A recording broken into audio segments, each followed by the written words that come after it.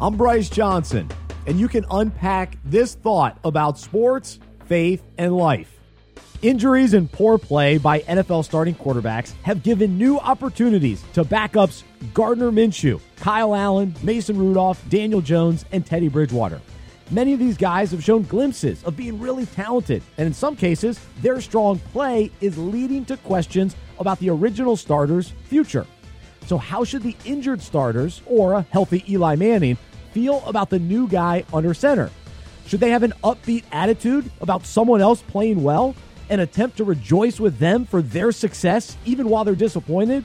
Or should they be bitter, jealous, and angry?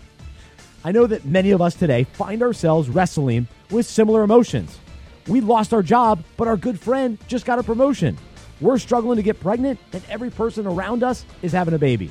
Or maybe we're going through a brutal divorce while other family members are getting married.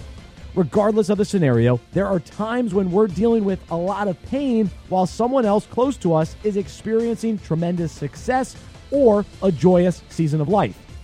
We have the tough choice of either being happy for them and celebrate with them, or allow our bitterness, jealousy, and anger to take over and push ourselves away.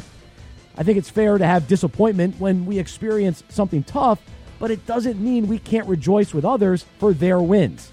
It's not easy, but as we follow Jesus, we can rely on Him to give us the power we need to do so. It's in God that we find peace, and as Proverbs says, a man at peace gives life to the body, but envy rots the bones. So ultimately, when we truly love people and think outside of ourselves and our struggles, we'll be able to embrace them, honor them, and experience joy with them. I'm Bryce Johnson, and you can unpack that. For more faith and sports, visit unpackingit.com.